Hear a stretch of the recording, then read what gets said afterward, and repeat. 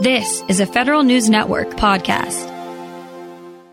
The Small Business Administration is elevating its Office of Women's Business Ownership. It's all part of the Biden administration's focus on what it calls equitable recovery from the pandemic. Now the office reports directly to the SBA administrator, currently Isabella Guzman.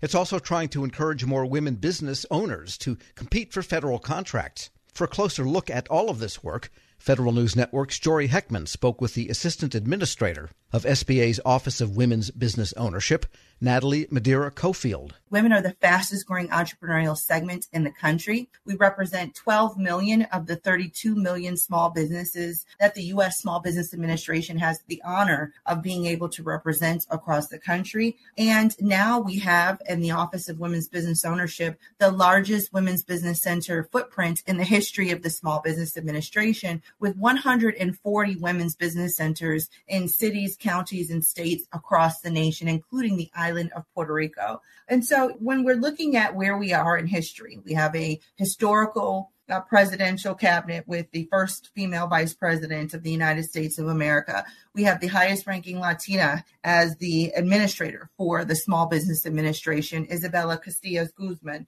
And it's the time for women to have an equitable seat at the table. And so elevating this office to report to the administrator is something that I know the administrator was very excited and passionate about. And we, as women in leadership at OBO, are extremely excited and passionate about now as well, because we look forward to continuing to keep making history for women entrepreneurs. To circle back on something that we've tracked for a while now, I know this is an administration-wide priority. Federal agencies did fall short on the prime contracting goals for women-owned small businesses in the 2020 scorecard. What steps is the Office of Women's Business Ownership taking to increase participation in the federal marketplace? When the president and vice president came in for the Biden-Harris administration, a number of initial priorities were made very explicitly clear, which was around gender equity, around racial equity, and around increasing the federal government contracting spend with small businesses to 15% from 10%.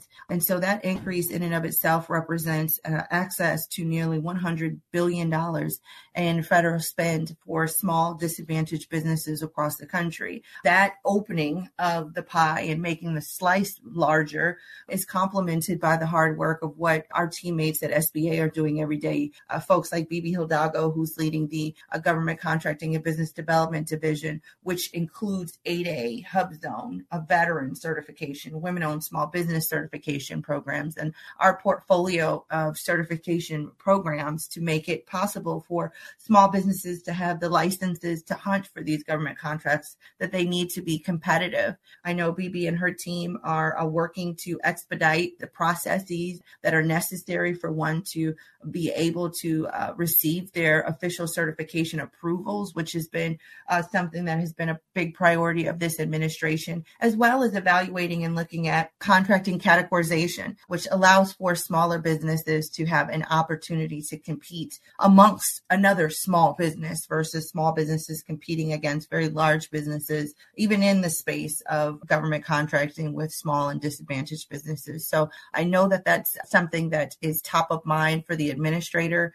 And, you know, our office works very closely to ensure that from a women business perspective, that we're liaisoning and we're connecting. We're giving our women's business centers the information that they need to share about how women-owned small businesses can become certified. And then we're also creating more synergy and connection between our resource partners, all 140 of them, our office, the National Women's Business Council, and various other offices within the Small Business Administration. Great. And I'll be speaking with Bibi Hidalgo shortly to really unpack more of this. But the Office of Women's Business Ownership, what role do they have in implementing the equitable federal procurement strategy that we saw from the administration fairly recently? You know, our office is an advocate and a voice for women entrepreneurs. And I think when our office is strongest, it ensures that women are a part of all discussions, whether that be our office directly or the phenomenal leadership of other women leaders throughout SBA and champions of women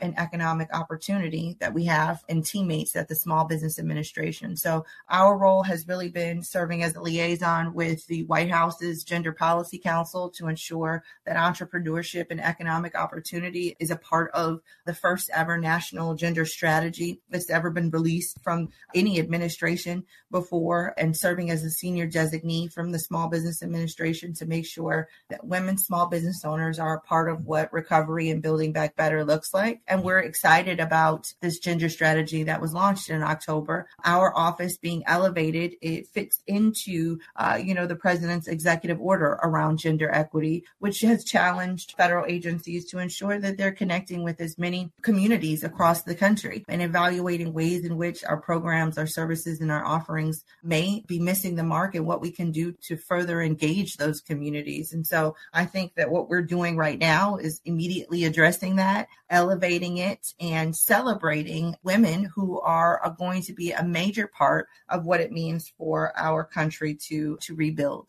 Switching gears a little bit to focus more on that national strategy on gender equity and equality that we saw from the administration, what steps is your office taking to meet the goals of that particular strategy? So, I think first and foremost, as the Small Business Administration, our administrator elevating this office in and of itself is an immediate response to the gender equity strategy, the National Gender Equity Strategy. We are the only office in the federal government that's singularly focused on advocating for and supporting women entrepreneurs exclusively. And so for the administrator to elevate our office to report directly to the office of the administrator, and then for us to structurally make the changes internally, makes it so that this is something that is really fermented within the Small Business Administration. It would take as much effort to change it back to its previous structure as it is for us to change it in the first place. And so it, in my opinion and in our opinion, really commands that women remain in this space, and it commands strong leadership on behalf of the Office of Women's Business Ownership, which is consistent with the National Gender Equity Strategy. I would also say that our expansion and continued expansion across the country, ensuring that every state in the nation has a women's business center, is another part of ensuring that women across the country have access to resources and supports, making sure that our colleges and universities, minority serving, HBCU, Native serving institutions also have access to resources to support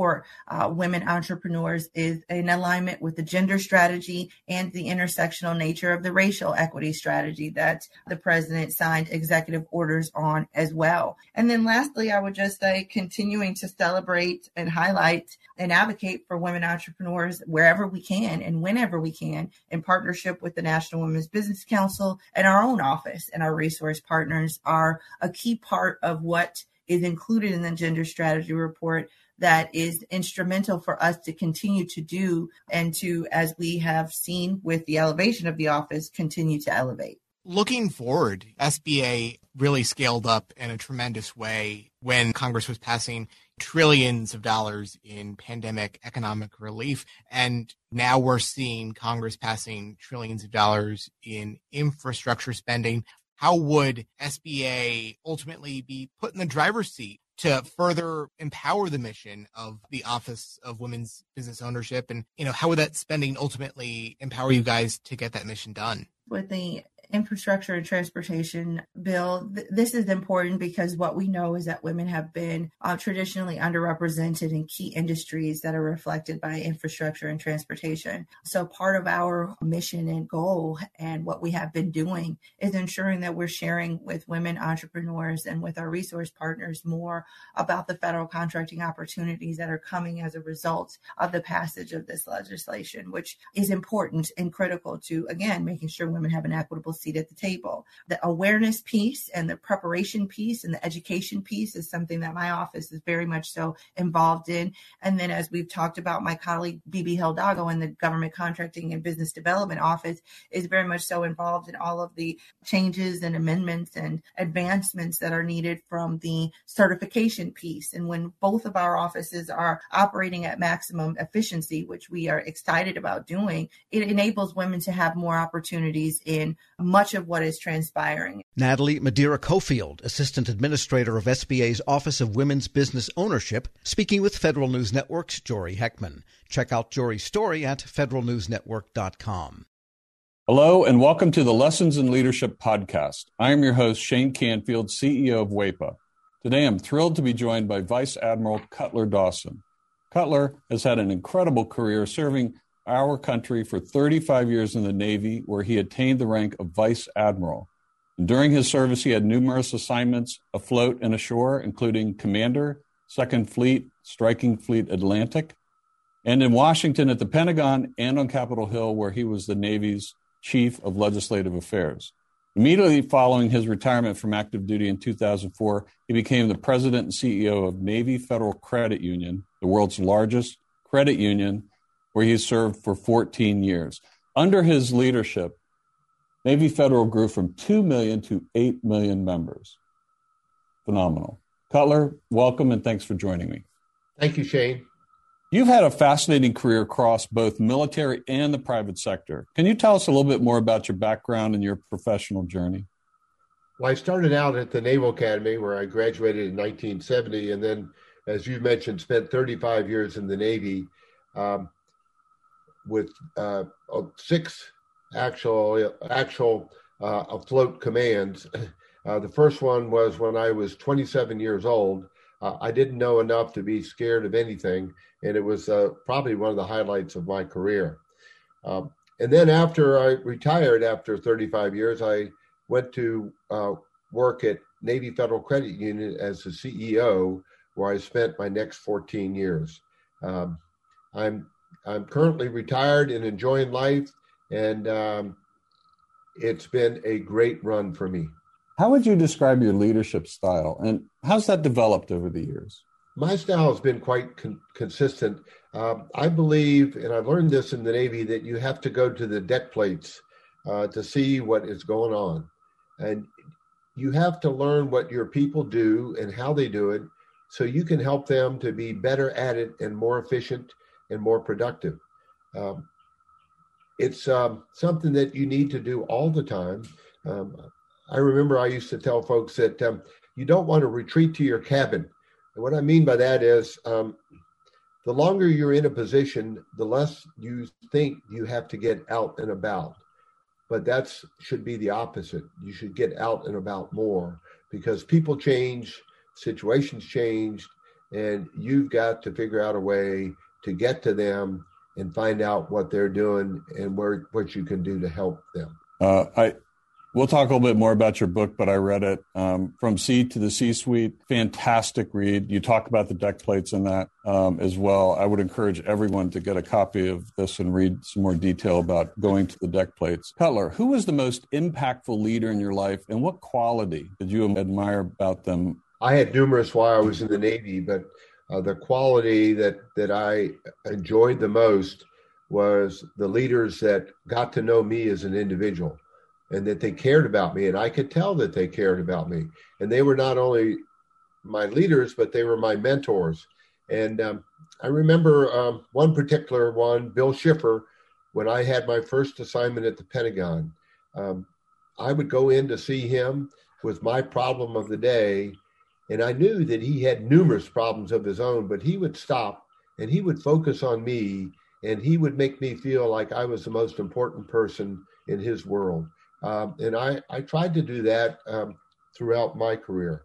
But really, it's about caring for your people. Cutler, in reading your book, there was a quote you used to inspire those people that work for you. And it really got my attention. And it was, you are the captain of your own ship. I wonder if you can talk a little bit about what that means and how it was useful to you and the leaders you were developing. Absolutely. What I mean by captain of your own ship, when you are the captain of a ship, sometimes you're in the middle of the ocean and you don't have anybody to turn to make decisions. You don't have anybody to turn to ask, what should I do now? You have to be the captain of that ship. And I translated that into, let's say, Navy Federal's organization, where I would tell branch managers that I said, you are the captain of the ships of Navy Federal. You're the ones that are facing the members or customers, as others call them, every day. And you have to make decisions without a lot of guidance in some cases and without a lot of time.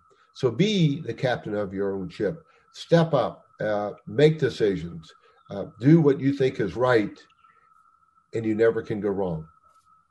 I think that is so important. And you have to give your people a little bit of latitude to take some risk as well, because there is risk for them in doing that and risk to your organization. That's right. And I mentioned that I took command of my first ship with 5 years in the Navy, and I was 27 years old. Well, my boss had 32 years in the Navy, and his guidance to me when I first met him was, Cutler, you do the right thing, and I'll back you up all the way. What a wonderful way to spend an assignment with backup and guidance like that. What great advice. It's clear leadership is a topic you're passionate about. You wrote the book we mentioned before, From C to C-Suite. Can you tell us a little bit about that project? Yes. When I was at Navy Federal, I would tell sea stories as parables to get my point across. And folks would tell me, Cutler, we like your stories. It gives us a picture of what you're trying to tell us. Now, what else are they going to say? They work for me, but I took it as a compliment, and it was. And my wife encouraged me to write a book, and I needed a co-author to help me.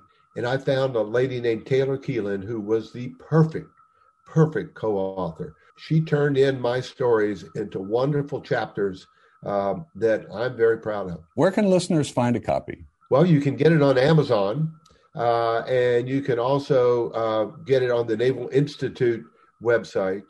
And I might add that any proceeds from the book, Navy Federal uses to give to charity. Fantastic. Cutler, thank you very much. Really enjoyed your time and your lessons in leadership and sharing with us your life story. And I've learned a lot, both from talking to you today and reading your book. And thank you very much for your time. It's my pleasure. And I would like to add one thing, if I could, Shane.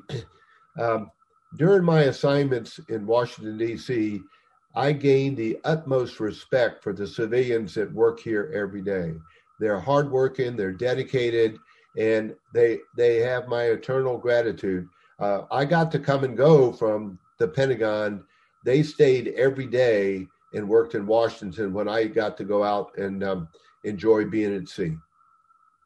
Perfect. Thank you. Yeah, WEPA serves civilian federal employees, but your comment is well taken because the interaction between the two is continuous, it's nonstop, and it's critical. So the career civil servants, as well as career military, our country would not be where it is today without them. I totally agree. And I can tell you from the U.S. Navy standpoint, we couldn't operate like we do without them being the backbone of what we do. Thank you very much for your time today, Cutler. And to everyone listening to Lessons in Leadership podcast, we'll see you next time. Come one, shop all at the JCPenney Friends and Family Sale. Through Wednesday, use your 30% off coupon inside the JCP app and shine on with up to 60% off diamond solitaires and studs. Plus, get carried away with up to 70% off luggage from Samsonite, American Tourister, Skyway, and more. Anyone shops, everyone saves. We got your holiday. JCPenney. Offers valid on select items through 12/7. Offers reflect after coupon savings. Exclusions apply. See store or jcp.com for details. Grab a 30-day free trial of Live by Live Plus, and you'll get unlimited skips, commercial-free music, and all of the podcasts and live streaming events you can handle. Visit livexlive.com/podcast1 to learn more and start your free trial.